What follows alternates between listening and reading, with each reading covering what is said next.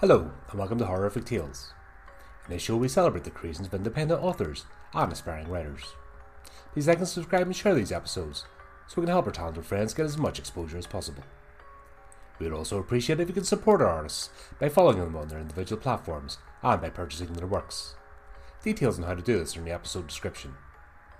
In this horrific tale, a real estate developer finds himself trying to bargain with an urban myth to make the pitch of his life. Join us now as we present Loreley by Eugene McClean.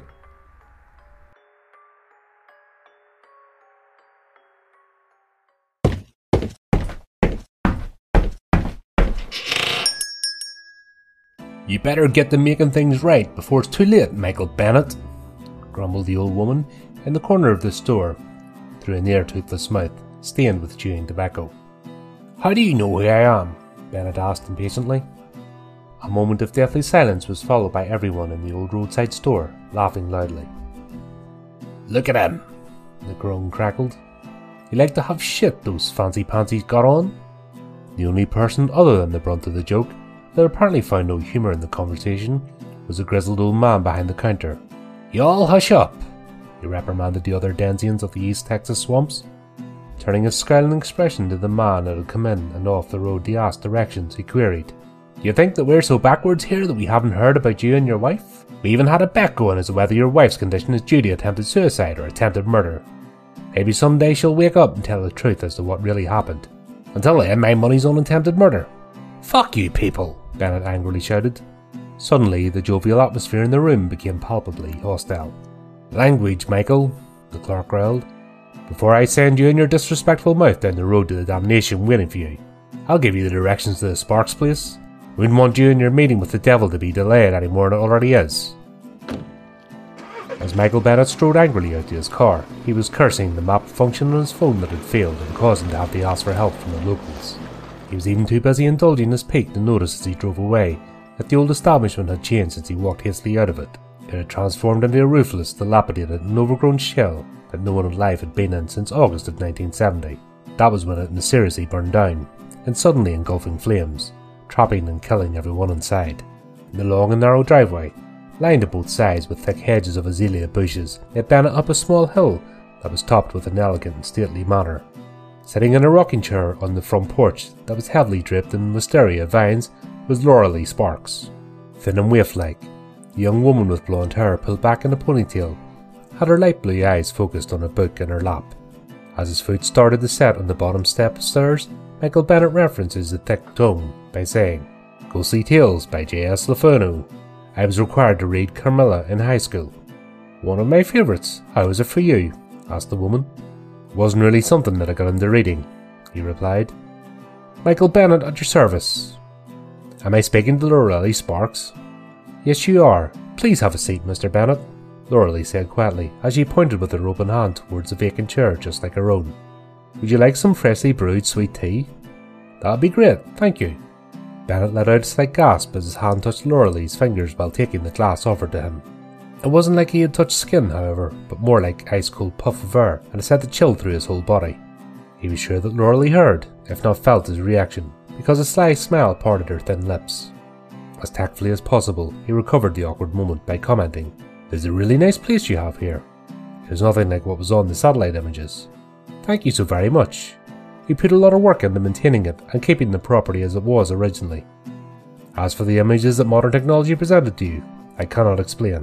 "Modern technology?" Bennett asked after noting the hint of disdain in Loreley's voice. "You might say that I'm a bit old-fashioned in that regard. People have become entirely too dependent on what they get from computers and satellites when they test for signs of deception. They should instead be questioning their perception of things. You make your own reality after all is said and done." "You're talking about cognitive bias?" Upon seeing the querying lift of a single eyebrow, Bennett explained, "It's like when people go to a supposedly haunted house. They expect to see ghosts, and if their belief is strong enough, they do." "I see. I suppose that you don't believe in ghosts?" "Never met one, that you know of." Looking up at the fragrant blue and white blossoms, Loreley asked her doubting visitor, "What month is it?" Temporarily stunned by the breakneck change in the direction of conversation, Michael studies. February. Why do you ask that?" "These flowers don't bloom until just before Easter or early April in this area." "How do you account for them doing so now?" "Climate change. he said with a sarcastic grin. With an indignant scowl, Loreley looks at the real estate developer as her eyes grow dark. And what of this house that you so admire? What if it was nothing but a facade? I would say that whoever built it did a damn good job. Indeed. Then why don't you look inside and find out for sure? When the man hesitated, Loreley insisted. Get up and look for yourself, Mr. Bennett. Seemingly under a spell that moved his limbs without his control, Bennett did get up from his chair and placed himself before the ornately carved entrance. The door swung slowly wide open and revealed a scene of crumbling degeneration, with gnarled trees and leafless bushes pushed up through broken floorboards. Almost instantly, Bennett was assaulted by the overwhelming stench of putrefaction amid a cloud of blowflies that swarmed at his face. He painfully fell hard onto his back, unable to take another breath and heaving. Everything was swirling around him with a loud buzzing bored into his skull. When after what seemed to be hours, he finally recovered his senses, Bennett looked through blurry eyes at the Stygian world he'd become part of. That once pristine Georgian-style mansion was now a fallen pile of rubble and rotted timbers. Water dripped like rain from branches draped with moss, where the stagnant-smelling fog had condensed. Night had fallen, and the only light was the ethereal glow that appeared to fade in and out as it moved among the trees and bushes, as if it were a living thing. With every bit of strength that Michael Bennett could push into his muscle, he managed to turn onto his side. He nearly bumped his nose on the skeletonized shins, with tattered bits of grey rotting flesh hanging to them. Just beyond this hideous vision, his eyes came for a brief moment into focus. Standing there, smiling with dreadful satisfaction, was his wife. Hell on earth. That's what locals call this 100-odd-acre tract of swampland along the Sulphur River. It wasn't enough that it was insufferably hot and humid here. Even in the coldest days of winter, it was not just the swarms of yellow flies waiting to take a chunk out of you and leave a crippling or deadly disease behind. It was, of course, the infernal lair of Loreley, and that by itself was enough to keep smarter people steering far clear of the area.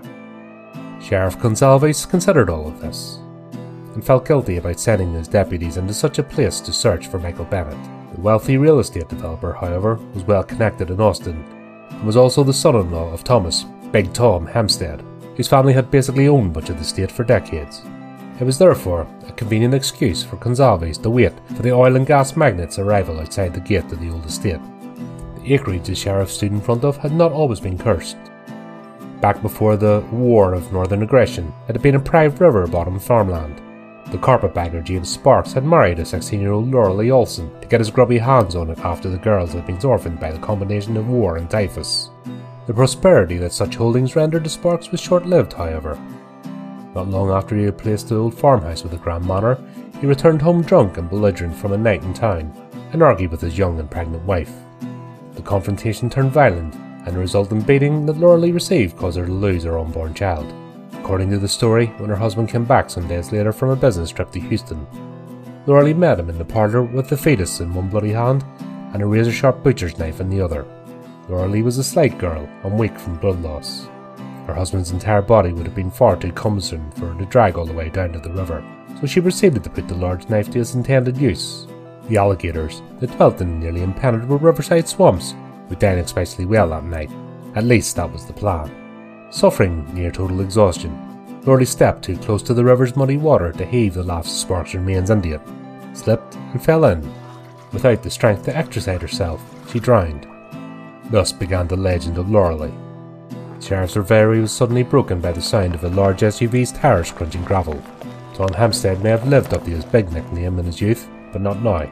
The suit that climbed out of the rich man's toy seemed a bit too large for the withered old man it was draped on. Gonsalves walked up and asked, "Mr. Hampstead?" "Yes," said the man, as he ignored the hand presented to him to shake in the traditional gentleman's greeting. "What's the status of your search?" Not surprised by the gesture, or lack of it, the county's chief law enforcer dropped his hand and said bluntly, "Still looking." "Why out here?" Sale pinged to this approximate location. Even though he knew the answer to the next question, Gonsalves asked anyway, "Did your daughter accompany you?" It had been all over the news that Tamara Hampstead Bennett had tried to kill herself after learning of her husband's infidelity. She was in a coma for the last 3 months since then. It was therefore not surprising that Tom responded to his pop quiz by glaring angrily and spitting out, "No." Just as the sheriff started to continue his question and answer with Hampstead, the two-way on his hip buzzed, Over the crackle of heavy interference came the voice of Sergeant Edwards. "We found him, Sheriff, or what's left of him. Right where you said it would be, in the ruins of the old house. Looks like Loreley got another one. You sure about that ID? The wedding ring in his left hand we find is real unusual. It matches the one that was pictured on the building." Got it. Send the GPS coordinates to me, and I'll send in the CSI people when they get there. Sending now. Here, what the hell is Loreley? The old man asked, in a quivering squeak of a voice. Gonsalves confirmed receipt of the GPS before turning a sideways look in Hampstead's direction. I take it you haven't heard of the most famous of local residents. With no answer forthcoming from his guest, Gonsalves continued. Loreley is the vengeful spirit that haunts these woods, and carves up like Christmas turkey any one of us male-type individuals who abuse the trust of their significant other. Bullshit. Maybe BS, sir, but there are a lot of folks around here that believe it. The sheriff pointed to a large heap of stones rounded and smooth by the river. For instance, that pile over there is considered to be a kind of altar to Loreley. Spurned on or abused women take a rock from that river and leave a note explaining their situation, and hoping that Loreley will take care of business for them. To sweeten the request, it is a tradition to leave money. Turning his eyes skywards in incredulity, Hampstead grumbles, "Why doesn't someone just move the rock pile?" It's been done. They show back up like they were never disturbed a day or two later.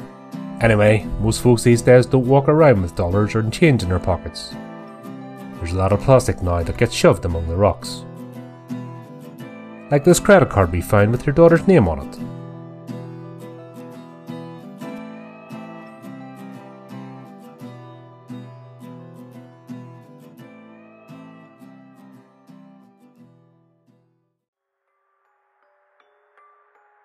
Well, we hope that you enjoyed our latest horrific tale. If you want to keep up to date with the future episodes, then subscribe to our YouTube channel and follow our social media pages.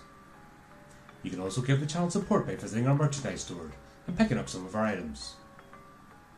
Please also take a moment to support our contributing artists who very kindly lend their talents to the show. Check out the links in the description on how you can do this. Well, that just leaves me to say, until next time my friends, keep it creepy, keep it horrorific.